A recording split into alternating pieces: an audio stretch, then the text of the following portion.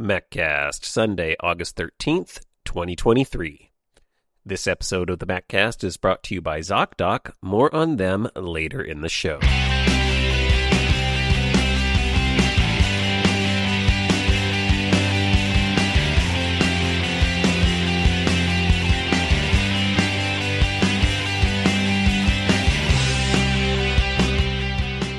Hey, Mac Geeks, it's time for your Maccast, the show for Mac Geeks by Mac Geeks. I'm Adam, and this is the show where we discuss all things Macintosh. How you doing? Welcome back to the Maccast. Glad to have you back here for another episode of hints, tips, tricks, and all the goings-ons in the Apple and Mac community. How are you doing? I hope you are having a wonderful, wonderful day, and things are going well for you.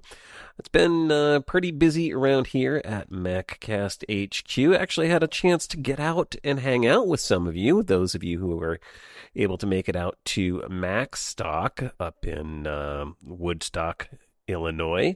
Was really happy to see everybody, hang out with some old friends. It's been a while since we've done that. The pandemic sort of put a damper on those sorts of things, but now we are back, and that was a whole bunch of fun. So just saying hi again to everybody who came out, and if you ever have a chance to make it out to that event, I think they're already making plans for next year, so you can check out Macstock Conference and Expo for all the details on that. But looking through the show notes this week, we got quite a few things to talk about. We're going to be talking about the possible next iPhone event. We now have some details or predictions, at least, on when that might happen. We'll talk about some of the announcements and what we're expecting from the iPhone 15, the latest and greatest on that. We've got M3 Max coming down the pike, and pike or pipe? Probably pipe is the phrase.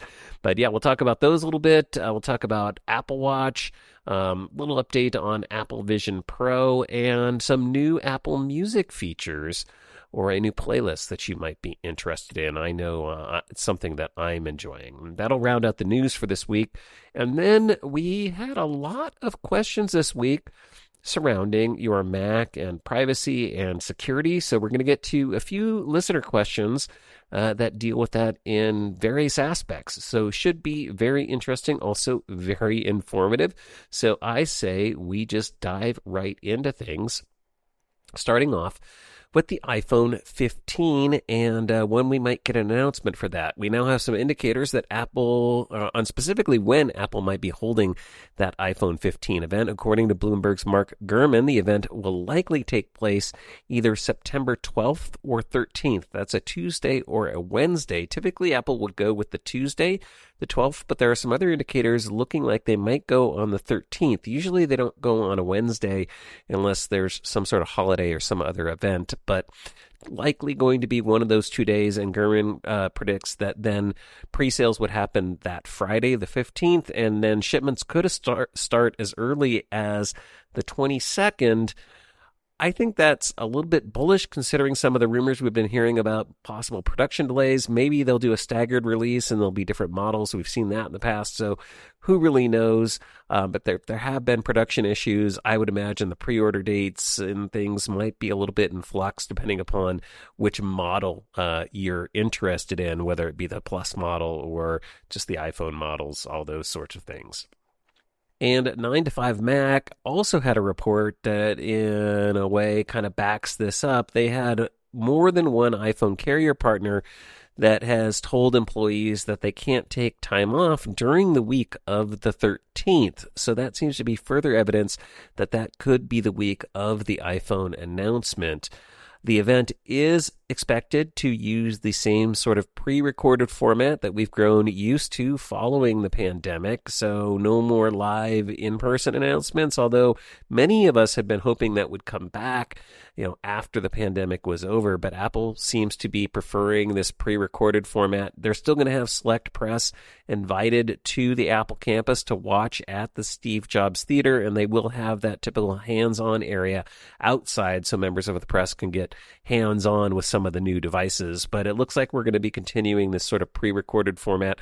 I kind of like it because I think the pacing goes a little bit quicker, but I do miss the spontaneity of kind of those in-person live sort of events. So I don't know. How do you feel about it? Do you like the new format? Do you like the older format? Do you wish they were going back to it? Shoot me some feedback, maccast@gmail.com. As far as what the iPhone 15 is going to look like, we're starting to get some of those final details. There was a case leak of a reported iPhone 15 Pro case. They called it an Ultra case, but I think they really meant Pro. And it supposedly shows the mute switch being replaced with a multifunction action button like the Apple Watch Ultra. I think that's maybe why they called it the iPhone 15 Ultra. But the idea is, and we've heard this rumor, that Apple might be replacing that mute switch with a button that would function more contextually based on the app, much in the same way it does with the Apple Watch Ultra. So pressing that button could do multiple functions depending upon what you're using or what app you're working with. And they say that because of that, they might move the action for shutting down your phone or turning off your phone from that weird combination you have to do with the volume up, volume down, and press and hold the sleep wake button to just using that action button and the sleep wake button. So that combo could change. Also, things like when you're in the photo app, snapping a photo could be moved to that button. So those are the kinds of things where it would be a little bit more functionality. And even you could do a light press to do autofocus, say, in the photo app. And then third-party apps could also take advantage of that action button in various ways. So that could be happening. There's also a rumor that a future version of the iPhone SE might also get that action button, although it's expected to be just a revised version of basically the iPhone 14. No word on when the SE model will be coming out, likely sometime next year when they'll do that update.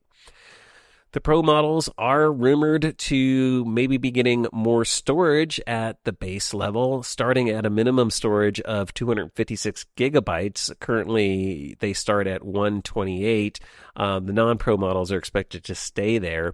But the Pro models also could get more storage on the higher end. Currently, they cap out at 1 gigabyte. Rumors are that they might this year move to 2 gigabytes of maximum storage. So everything kind of going up. We also know, and we're continuing to hear predictions, that the pricing on the Pro models is likely going to go up as well, about $100 US across the board. So the base iPhone 15 Pro is expected to start at $1099 versus $999 US, and the Pro Max model is expected to start at $1199 US versus $1099 US. So I guess you get more storage, but you're also going to pay a little bit more for those Pro models. Now, there are also rumors that the iPhone 15 Pro models could have an upgraded case material, moving from stainless steel to titanium, like the Apple Watch Ultra. So that would be a nice little update. That would allow it to potentially be lighter and more durable. It's just a cool material as well, right? So I guess Apple's going to give us a little bit for that extra cost, but I never like it when I have to pay more for my iPhone. And I think I mentioned this before. I'm seriously considering, depending upon the feature updates, because it does sound like the iPhone 15 Pro Max model is going to get a lot more enhancements than the iPhone 15 Pro, and I'm not a big fan of the larger form factor. I'm seriously considering this year maybe skipping the iPhone for the first time. Yeah, I say that now, but you know me, I'm a huge Apple fan, so it's going to be hard to pass up getting a new iPhone. So wait and see on that. But right now, I'm trying to talk myself into it, and it's probably not going to work. We do continue to get leaked images of the iPhone 15 Pro models with a USB-C port. I think at this point that's a foregone conclusion that we're going to be moving to USB-C on all future Apple products moving forward. This is the death of the Lightning connector. It's time to move on. USB-C can take its place, and it's going to be universal across the board with Apple products. So the iPhone 15, I fully expect to have USB-C. As far as what the chips look like, there was an interesting report this week from The Information about the A17 processor. They say that Apple has made this quote-unquote sweetheart deal with TSMC for the 3-nanometer chips that will be exclusive to the iPhone Pro models for the first year. So that's another thing, and another big difference between the Pro and the non-Pro models is rumors are that the non-Pro models will continue to use the A16 processor, and the A17 3-nanometer chip is going to be exclusive to the Pros. But according to the information, they say that Apple basically has exclusivity on 3-nanometer process chips from TSMC for a year.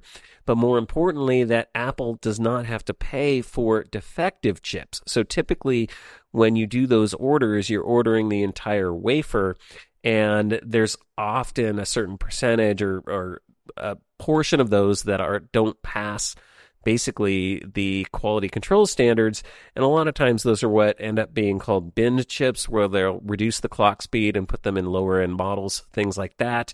But according to this report, Apple is not paying for those. Now, analyst Ming-Chi Kuo came out and clarified exactly what's going on here, and it's not that Apple doesn't pay for the cost of the defective chips. They do in a way, it's just different. So, like I said, most of the time when you order chips, you buy them as what's called a wafer buy, so you're buying the entire wafer, you're agreeing on a price for that, and then there's also the finished good, which is the actual processor. Now, Apple buys the chips as finished goods, and they actually always have, so they only technically buy good chips, but according to Ming-Chi Kuo, TSMC allocates most of the cost of the defective chips into the selling price of each finished chip. So they're still getting paid, they're still getting their money, and that's really what's going on. So Apple's going to pay more per chip, and that offsets the cost of the quote-unquote lost or defective chips that TSMC can't get out of that wafer. Now, yield rates are reportedly around 70 to 80%, so that means about 1/5 of those chips don't meet Apple's standards. This is a new process. This is not something that is unknown. It's typically as they work out and work through these new manufacturing processes, they're going to have to, deal with that kind of adjustment. And again, Apple always pays more up front in that first year for those newer processors. So this is all normal stuff in the supply chain and to be expected. The bigger news on this is that Apple does have access exclusive to that 3-nanometer technology, both for iPhone chips and for their M series processors. So that gives them a big leg up against their competitors, at least when it comes to TSMC as a chip partner. Now, there's other chip partners out there working on 3-nanometer processes, so mileage may vary, but Apple seems to have an advantage right now when it comes to processor tech. Now, for the A17 processor, there has been some debate on what the RAM configuration is going to look like. We had heard that Apple might bump up to 8 gigabytes of RAM from 6 gigabytes, but more recent reports are indicating that it is going to be 6 gigabytes just in the Pro models, just like it is currently for the iPhone 14 Pros. One big difference, though, that does seem to be confirmed is they are going to be adding an additional GPU core. So the A17 will have a 6-core GPU and a 6-core CPU. The current version, the A16 Bionic, has a 6-core CPU and just a 5-core GPU. So one more GPU core. What that translates to in terms of actual performance gain, we'll have to wait and see. It's also worth noting that there were references in the latest Apple TV betas that seem to support the rumor that the iPhone 15 and 15 Plus models will not have the A17 chips. The model numbers in the code indicate 15,4 and 15,5, where 15 is the same number Apple has used for the iPhone 14 models. So 15,1, 2, 3, and 4 were all your iPhone 14, iPhone 14 Pro models. The Pro models are listed as 16,1 and 16,2, and so that seems to be a little hint that Apple's likely sticking with the A16 processor in the entry-level iPhones this year, which is going to be kind of a big deal. So Apple really trying to, it feels like, push consumers, at least this year, more toward the Pro models by packing in the features on that lineup and sort of leaving the entry-level models out a little bit. Now, I think ultimately that will impact their sales. I have a feeling, and there's other analysts that are predicting this, that this year's iPhones are basically going to sell about the same quantities as last year's. So we're not expecting to see a lot of big iPhone growth or growth in iPhone sales this year. And I think making decisions like this on Apple's part is going to add into that. It's going to sort of support the fact that you're going to have a lot of people, probably mostly on the entry-level side, not folks who are crazy like myself and early adopters and always want to have the latest and greatest, even if it's only a minor revision. But your average consumer is probably going to be looking at their iPhone 13 or iPhone 14, looking at the 15 and going, yeah, there's just not enough there. It's not worth the upgrade this year. I'm going to wait one more year and see what happens. So it'll be interesting to see how this impacts sales numbers, but just be aware, if you want all the latest and greatest tech, you might be having to lay out a little more cash for the iPhone Pro model. And we will find out here, hopefully in a couple weeks, if the predictions turn out to be true on when the announcement date is. We are also expecting a follow-up Mac event this year in October, and it's expected that that is when Apple will introduce the first M3 Macs. Mark Gurman claims that Apple has started testing a Mac model with a model identifier Mac 15,12. That's likely a version of the Mac Mini with the M3 chip. The one that they've seen in testing features an 8-core CPU with 4 efficiency cores and 4 high-performance cores and a 10-core GPU, along with 24 gigabytes of RAM. Now, that would be a higher-end model. It's not expected that the entry-level model would have that much RAM. Probably would come with the standard 8 gigabytes, but that's what they're kind of seeing.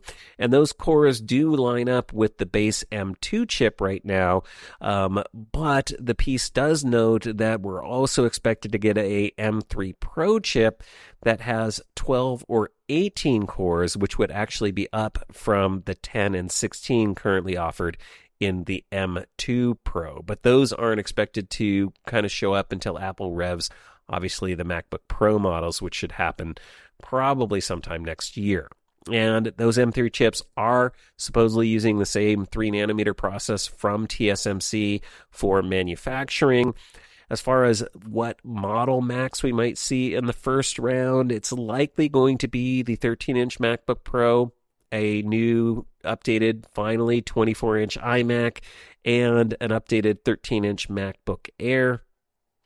It's a little iffy on whether we'll see the Mini at that October event, rev for the Mini, or if Apple will wait on that for later in the year. On the horizon for next year, though, according to Mark Gurman, is an M3 Max chip, which should debut in those new MacBook Pro models. I would assume updates to the 14-inch and 16-inch MacBook Pros. That is expected to have a 40-core GPU and a 16-core CPU with 12 high-performance cores and 4 high-efficiency cores.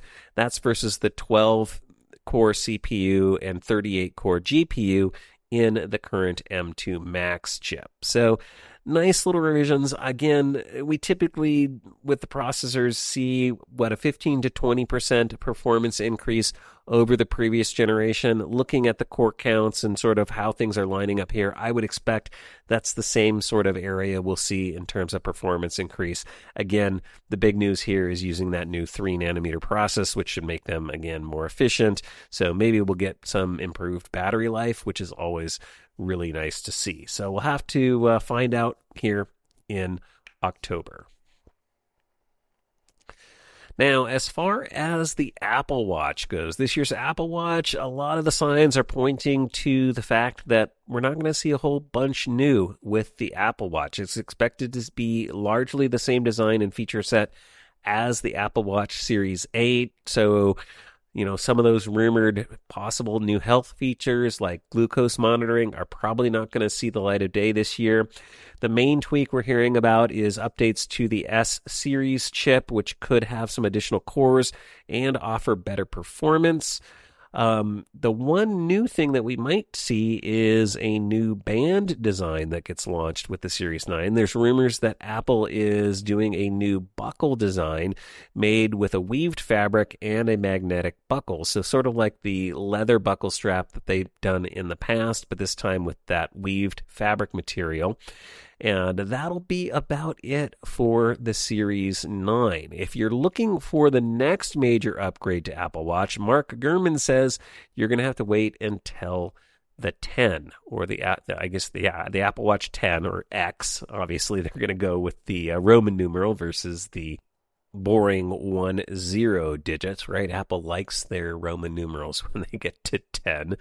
And it will be the 10th version, 10th year of the Apple Watch. So it makes sense that they would save a major redesign for that launch. As far as what the improvements might be, he only really talked about two things: a thinner design, which would be really nice, and a new magnetic attaching system for the watch band that would allow them to have more internal room for the battery. So I'd imagine if they're getting thinner, they're going to need to widen out the battery a little bit to continue to maintain the battery life and performance. Obviously, we'll see some processor improvements, so that'll help as well. But if it's getting thinner, I wouldn't expect much more battery life. Maybe they can squeeze in some more room there. Who knows?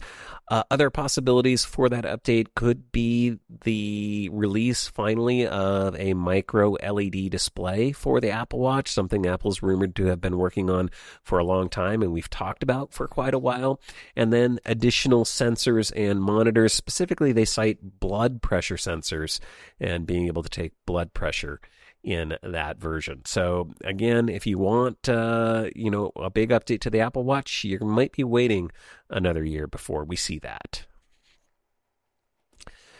Now we're hearing that Apple is going to have magic batteries, at least for the Apple Vision Pro. There were references spotted by an independent Apple code researcher, Aaron P613 on Twitter, or is it X? I don't know what it is now. I'm going to continue to call it Twitter because that's what I know it as. But anyway, he says that there's references that indicate that the 2-hour external battery pack that attaches to the headset, the Apple Vision Pro headset, via MagSafe will actually be called the Magic Battery. So Apple sticking with their whole magic terminology. I don't think there's anything particularly special about that battery that makes it extra magic, but, it's supposedly lightweight and can kind of fit in your pocket and, who knows? I guess that's magical in its own way. I guess the MagSafe attachment, I don't really know.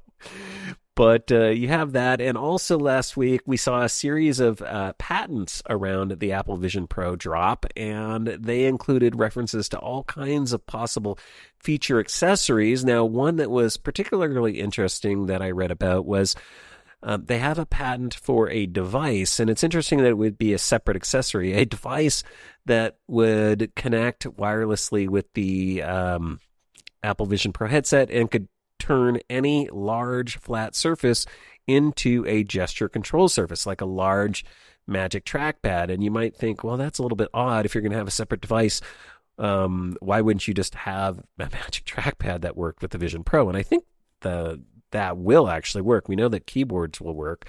So it seems a little bit odd, but it does note that they have been working on the technology where it would just use the sensors inside the Apple Vision Pro to basically create a big multi-gesture control surface, which could be really cool as well. And I guess in some ways it already sort of does that, but if you're going to use it as a desktop replacement with the virtual screens and displays and stuff like that, you're going to have virtual keyboards and virtual trackpads and all those sorts of things. Yeah, they're working on all that, and they're thinking about ideas around how to do that. And we're seeing little hints and indicators of that in these patents. And then finally, in the news for this week, Apple has added a new Discovery station for Apple Music subscribers to the Music app. It's sort of like the other made-for-you style playlists that Apple offers, but the big difference here is this one's designed to help you with music discovery, and also it takes advantage of machine learning and AI. And it's also designed as a continuous play station. So it's really about trying to find music discovery, things that you haven't listened to that the algorithm thinks that you will like. So it uses an AI algorithm to play music that you actually have not heard before that it thinks you will like based on what it knows about your music preferences and the kinds of music that you listen to. Now, there's also some updates to a companion personal station, so that's like the made-for-you station. It uses the algorithm as well, but it's really based on your play history, your likes, and other factors already in Apple Music. So, with that playlist, you might hear songs from your library. This other new Discovery Station is really designed to be sort of all new stuff that you haven't heard before. I don't know if you had a chance to play around with this. I've been using it, and I like it quite a bit. One disadvantage for me is my wife and I still share an Apple Music account or an account that's attached to Apple Music. So her music is sort of influencing my recommendations, but I'm just going through and using the, hey, I like this, I don't like this functionality to kind of hopefully fine tune the algorithm so it's a little more personal to me. And yeah, that reminds me, I got to get on getting her onto her own account in the family thing. But that's just one of those things I've been avoiding because it's a little bit tricky. We've talked about that on the past here on the show. But another thing that I've noticed as I've been playing around with it is that while you can trigger your personal station from Siri by asking her to play music she thinks you'd like, so you just say, hey, play some music you think I'd like, I cannot figure out how to get Siri to play this new Discovery Station. It's not quite working yet. I don't know what the magic incantation is. So if you figured that out, let us know. Shoot me some feedback, maccast@gmail.com.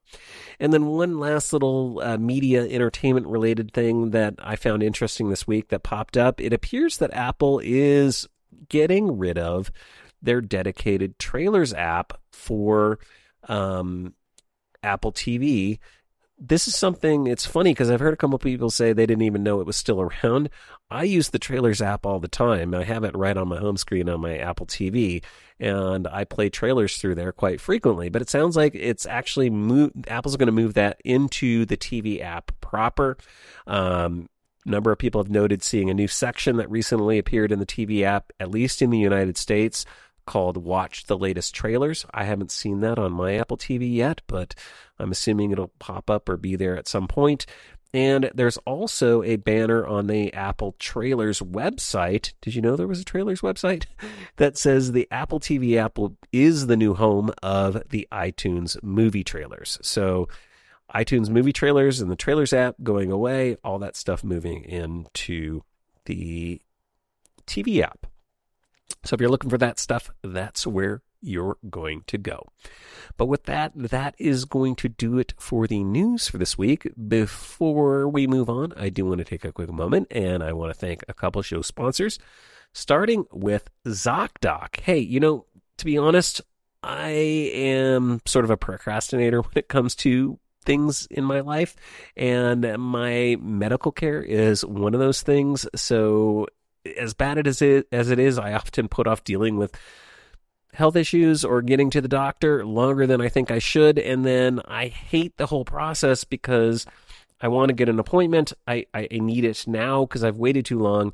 And the whole process of finding a good doctor who can actually see me is just frustrating. And that's where ZocDoc comes in for me. ZocDoc is a free app where you can find amazing doctors and book appointments online. And we're talking about booking appointments with thousands of top-rated doctors who are patient reviewed, which is another thing I love about ZocDoc. You actually get patient reviews, unlike going through, say, my healthcare provider's portal where it's just a list of the doctors.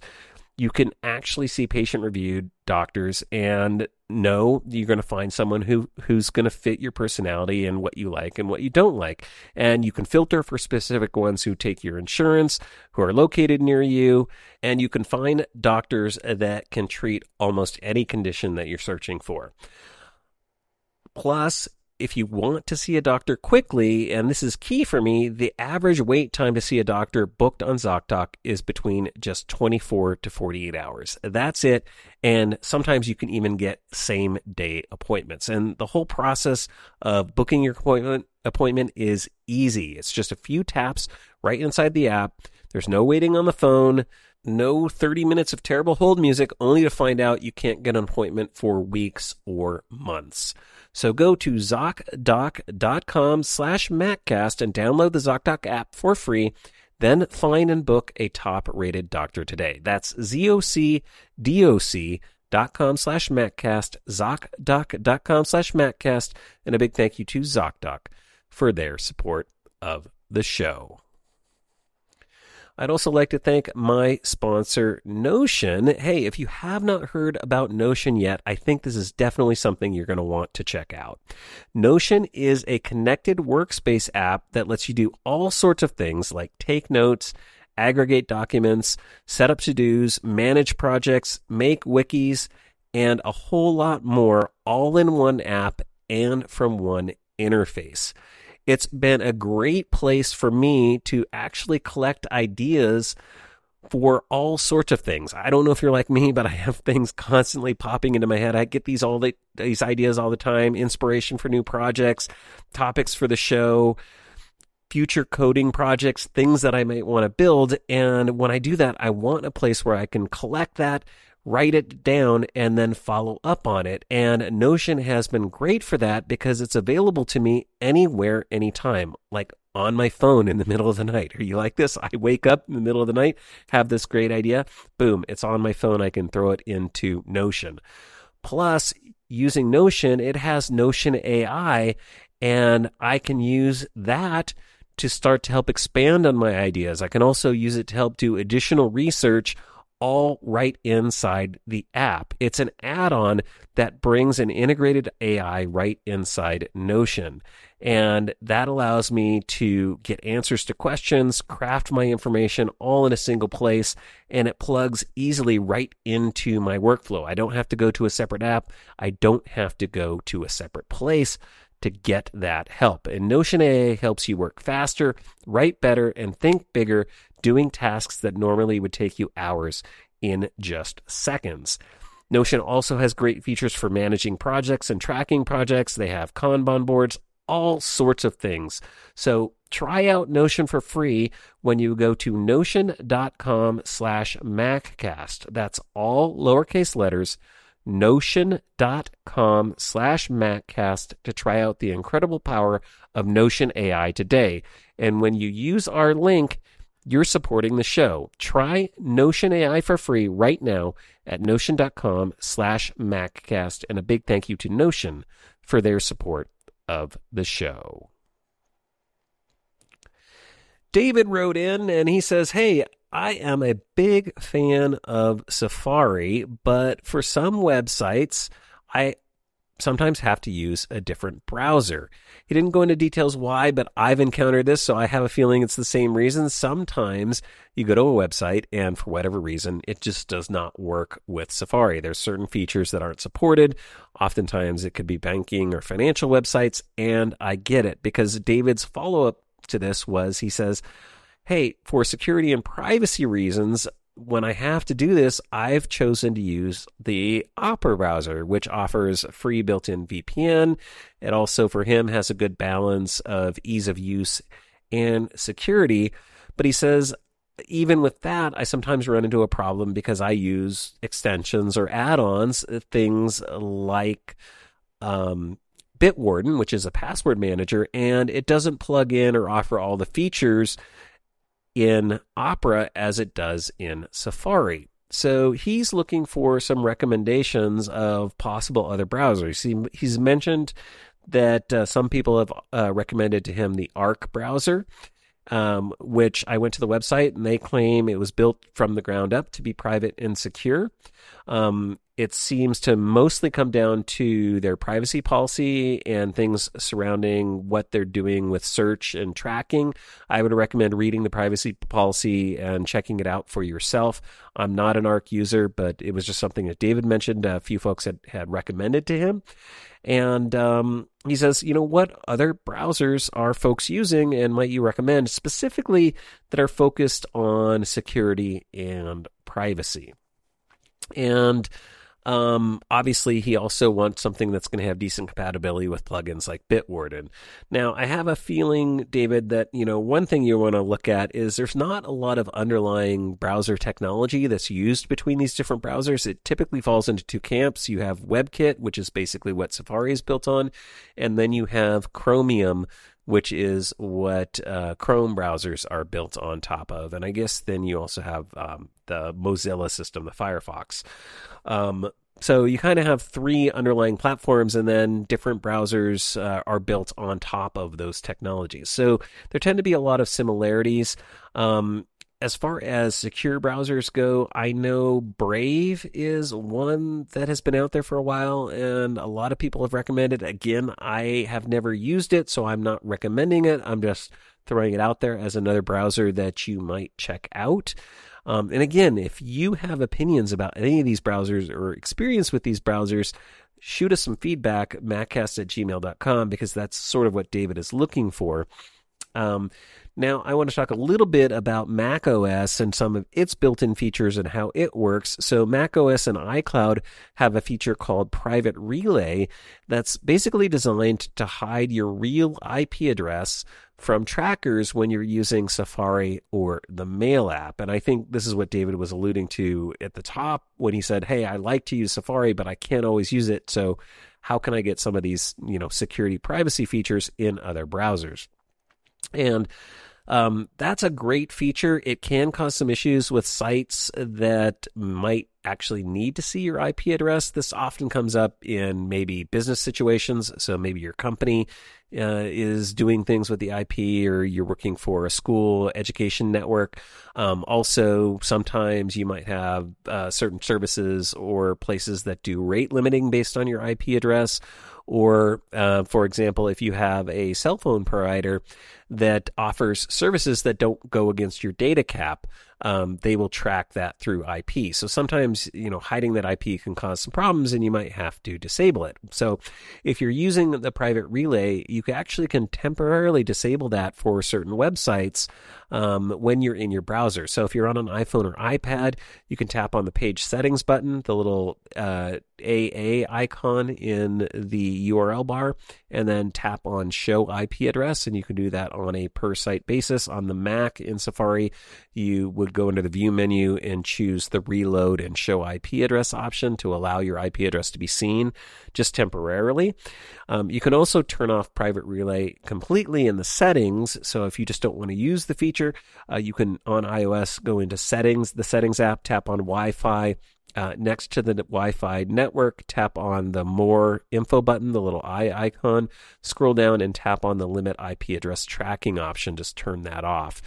For cellular networks, you'll do it under Settings, Cellular Data Options, and same thing, tap on the Limit IP Address Tracking options to toggle that on or off.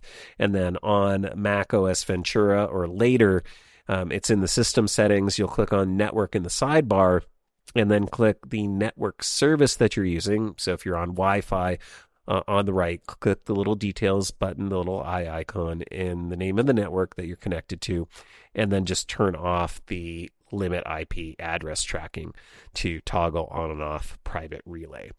I've been using Private Relay and haven't really encountered too many situations where I need to bypass or turn it off. So it's a nice little security and safety feature, again, built in if you have iCloud and are using Mac OS, iOS, obviously, but iCloud is the key sort of there.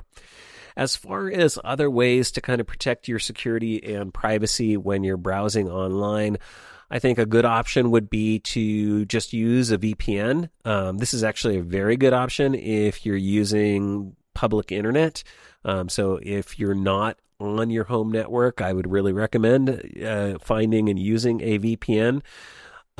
Just be aware, VPN doesn't stop all tracking or basically because you're going through your VPN provider. So your VPN provider is going to have access to that information. So you want to find a VPN provider that you trust. You want to review and understand their security policies, their privacy policies, and what they're doing with your data, how they handle your data. So a few that I've used include NordVPN and ExpressVPN. I like both those services. I will mention that they both have been sponsors of this podcast, but I continue to use them, and they are not currently sponsors. So those are two great ones that I know a number of people recommend. I'm sure there are others out there that are really great, and if you have some recommendations or ones that you like, please send your feedback and emails to maccast@gmail.com, and we'll try to share those out. Another thing you can do is use tracking blockers. There are third-party blockers that work with browsers. Safari has tracking blocking built in, as you might know. You can, when you're browsing, look up at the little shield icon in the browser bar, click on that, and you can see what trackers Apple has actually blocked or restricted. If you want to change the settings for a particular site in terms of the Safari tracking blocking, you can actually tap and hold or right-click on the URL bar to view and change the settings for a particular site. But you can also go with third-party extensions like Ghostery or OneBlocker. I've actually used OneBlocker for a while, and it works really, really well. I actually pay for it, but they do have a free version that offers a number of features in terms of blocking trackers and protecting your privacy. Just one thing to know: if you are using a third-party tracking blocker, they too can interfere with the functionality on some websites. So you might have to adjust or disable settings depending upon the site. And it is one thing you need to remember when you're doing troubleshooting. I've often been on a website and went, hey, why is this feature not working on this website? And it turned out it was because I had OneBlocker turned on, not that there was anything wrong with my browser or the software or the site itself. So just be aware when you're using tracking blockers or blockers of any kind that they can add, like ad blockers, they can interfere with intended functionality and you might not realize it. So there's a few things that you can do, David. I'm sure that our members in the community will have some additional recommendations, and you can probably look forward to us following up on those in a future episode of the Maccast.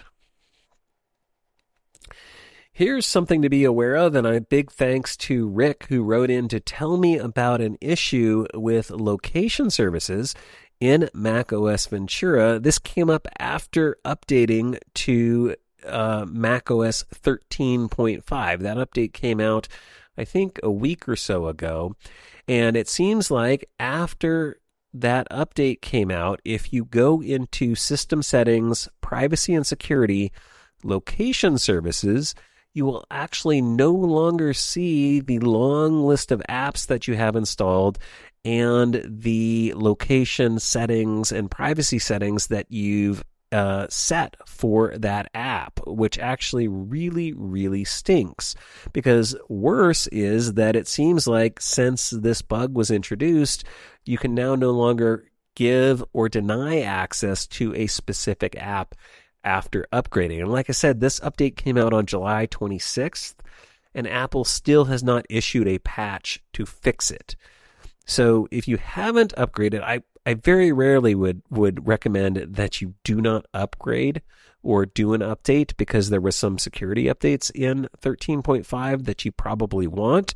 But because of the loss of this setting, I would say if you haven't updated yet, maybe hold off until 13.5.1 comes out and this bug is fixed. So Apple, I don't know what you're doing, but you need to get on top of this one. This should have been fixed immediately, in my opinion. But thanks, Rick, for letting us know about this.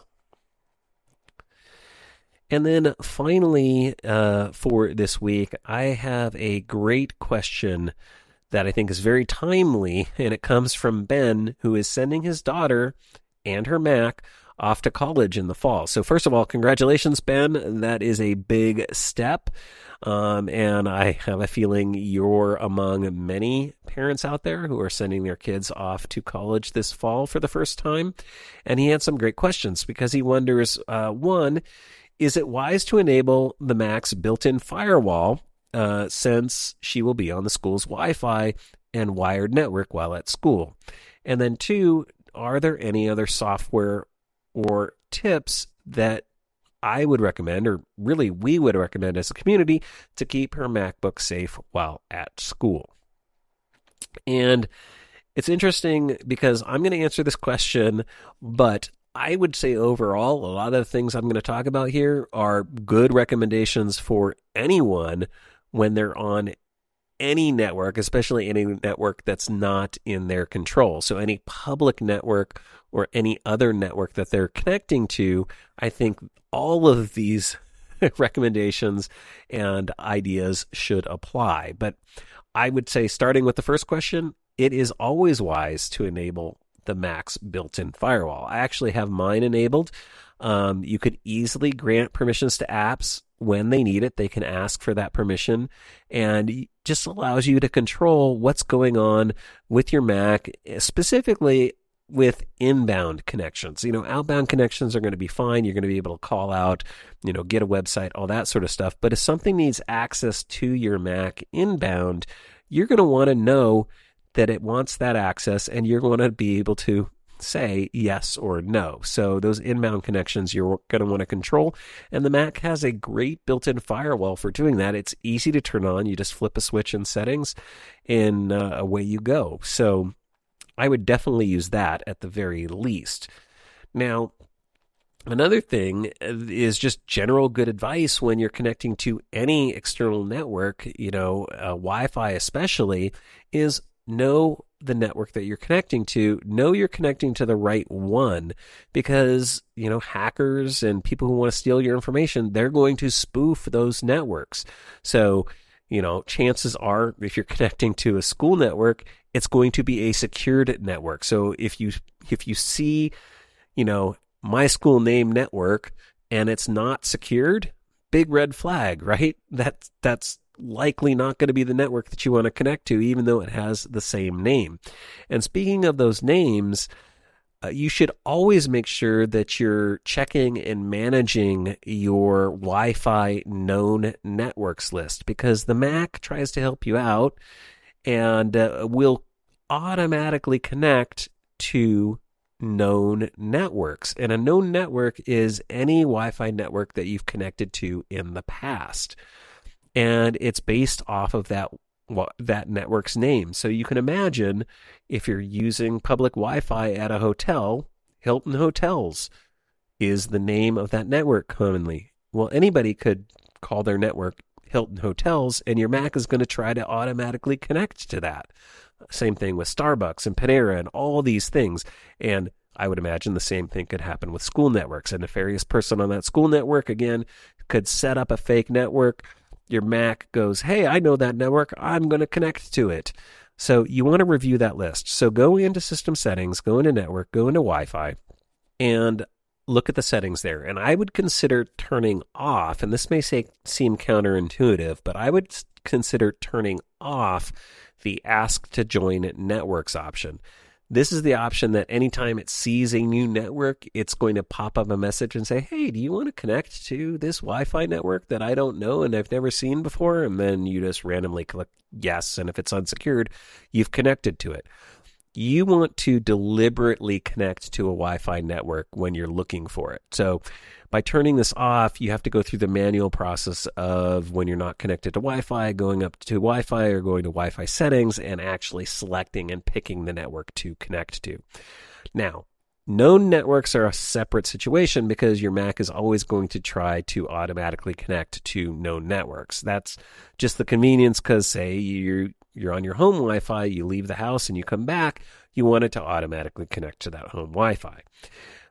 Here is where you're going to want to review the list. So in the window here, click on Advanced and then review the list of known networks. Chances are you're going to see a bunch that you've connected to in the past, make sure that you remove any old networks that you don't access on a regular basis, and specifically all of those public, hotel, airport, Panera, McDonald's, whatever it is, get rid of those. Take those out of there so that the next time you go to one of those locations, you're forced to manually reconnect, and you know that you're making that connection and there's not something, odd going on in the background. And I would say the same thing for your school networks, your classroom networks, your conference networks, any place you've ever connected to before. So definitely do that. This is another big one. Disable shared services on your Mac. Your Mac has a lot of cool things it can do with shared services like file sharing and music sharing and remote access and screen sharing and all those sorts of services, right? And maybe at one point in the past you turned those on. You want to make sure those are turned off, especially anytime you're connecting to another network, because if they're on when you connect to that network, anybody on that network is going to be able to see those services that you're sharing. And if you're sharing your files, your documents folder, yeah, that could be a problem. Now, hopefully you've got it locked down to specific accounts, but that's an opportunity for maybe somebody to try to hack in or hack against that. So make sure you go to System Settings, General Sharing, and make sure all of those shared services are turned off unless you specifically need them. And if they are turned on, make sure you review the access and that it is restricted to only the people you want to give access to. So click on the little eye icon, set up users and permissions on each service, make sure it's set up exactly how you want, and it's password protected with really good secure passwords and maybe only your personal account. You can set up all kinds of things related to those services, but just be careful with those. In general, most people don't need them. Most people don't use them, so just make sure they're all completely turned off. And this would go for your daughter, especially because when she's on the school network, if any of those are on, anybody on that school network is going to be able to potentially see that. So be aware of that. Then we have AirDrop, right? Great feature, very, very convenient, but you want to make sure that AirDrop sharing is restricted, right? It should not be set to everyone can send me AirDrop files. So click on AirDrop in the Finder, in the sidebar, and at the bottom of the window, make sure you check the Allow Me to be Discovered by settings. It should not be everyone. Contacts is a good option. Only people in my contacts can send me stuff, or even better yet, set it to nobody until you actually need somebody to AirDrop you something, and then you could change that setting, let them AirDrop it to you, and change it back. That's the most secure, and that's what I would typically recommend. Contacts is okay, but that's even more secure. As we talked about earlier, consider using a VPN. That would be a great option for protecting your data and your privacy. I don't know if that's always allowed on campuses or if you'll be able to use all the services on the campus if you're going through a VPN. That could pose a problem, so that might not be an option, but something to consider and maybe look into. Another one would be use a different DNS service. Now, this is not as much a security thing as a reliability thing, in my opinion. But also some third-party DNSs will filter out and block malicious websites. So it's going to protect you not necessarily on the network at school, but can protect you in other ways. So again, this may or may not be something the campus lets you do, but you don't have to necessarily use their DNS. And you can change your DNS network settings to something like Cloudflare's, which I use, 1.1.1.1. I'll have a link to that in the show notes at maccast.com. What's cool about Cloudflare's is they also have a thing called Warp, which is this little app you can install, and it's a VPN. And it allows you to go through their Cloudflare network instead of just the internet at large. And they claim better performance, better speed, stuff like that. But that one's really easy to use and convenient for, I use it a lot when I'm just at a public Wi-Fi network, for example. But if you want to use 1.1.1.1 as your DNS, I'll have a link to their instructions in the show notes at maccast.com. But basically, you just go into your Mac's or your device's network settings, and you can change the DNS settings to the ones for Cloudflare servers versus your ISP servers. You can also do this at the router level, which is what I do on my home network, so that all devices on your network will actually use that DNS. So there's a number of sort of network things that you can do in terms of controlling your security and privacy. Another thing to talk about, though, is just the physical security in and around the Mac itself. And there's a lot of good recommendations there, especially if you're going to be in a shared space like a dorm. So one is consider a physical locking system or mechanism for the Mac itself, especially if it's a laptop. You can get cables, you can get lockdown devices. So when it's in the dorm, it's actually physically locked to a table or and someone can't just, pick it up and walk off with it. Definitely don't leave your Mac unattended, right? If you go and you're using it somewhere, say the library or, on campus at, the dining hall or something like that, don't get up and walk away from your machine, leave it unattended, leave it unlocked, which would be even worse. So it should always be locked when you walk away from it. It should have a good login password that's safe and secure. You want to make sure that when it goes to sleep or the screensaver turns on, that you add the settings so that it actually gets locked when those events happen. Consider using the hot corners to lock it. Make sure the time between when the screensaver comes on or when it goes to sleep and it locks is reasonably short. And again, make sure that you choose a really good password. For other things like all of the logins you're probably going to need for your campus network, your campus email, all that sort of stuff, pick really strong, secure, unique passwords for everything. Make sure you're not reusing passwords. Use a password manager like 1Password to keep all that stuff safe and secure. On your Mac, make sure you have encryption turned on for your hard drive. Use FileVault. Turn on FileVault. It's great. And again, all of these things apply, I think, to anybody, not just someone going to school.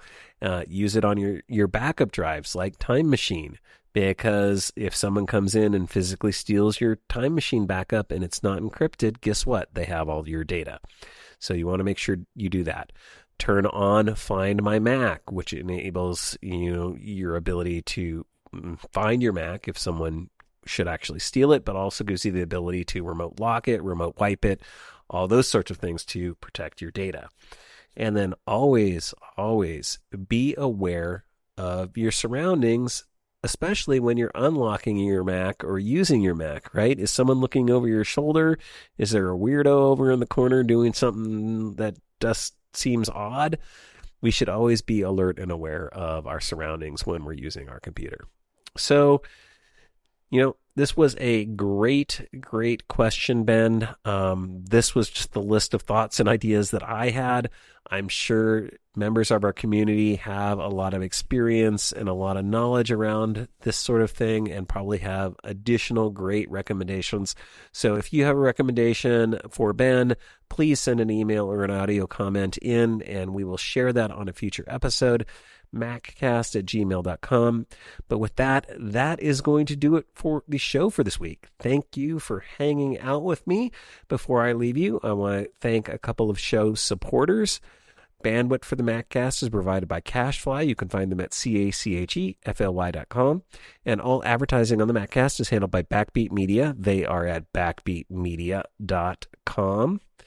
As always, I love hearing from you. If you have a comment, a question, something you'd like to hear covered on a future episode of the Maccast, you can send your emails and audio comments to maccast@gmail.com. You're also welcome to call in on the listener hotline and leave a voicemail. That phone number is 281-622-4269, 281-MAC-I-AM-9. If you need show notes, links to anything that I talked about on this or any other episode of the Maccast, you can find those on the website. That's at maccast.com. And finally, if you want to follow me on social media, you can find me on Twitter or X or whatever it's going to be called these days as Maccast. You can check out the Facebook page over at facebook.com/themaccast, or find me on Instagram, just Maccast on Instagram. Pretty much Maccast anywhere you will find me on social media. But with that is going to do it for now. Until next time, I will talk to you all again real soon.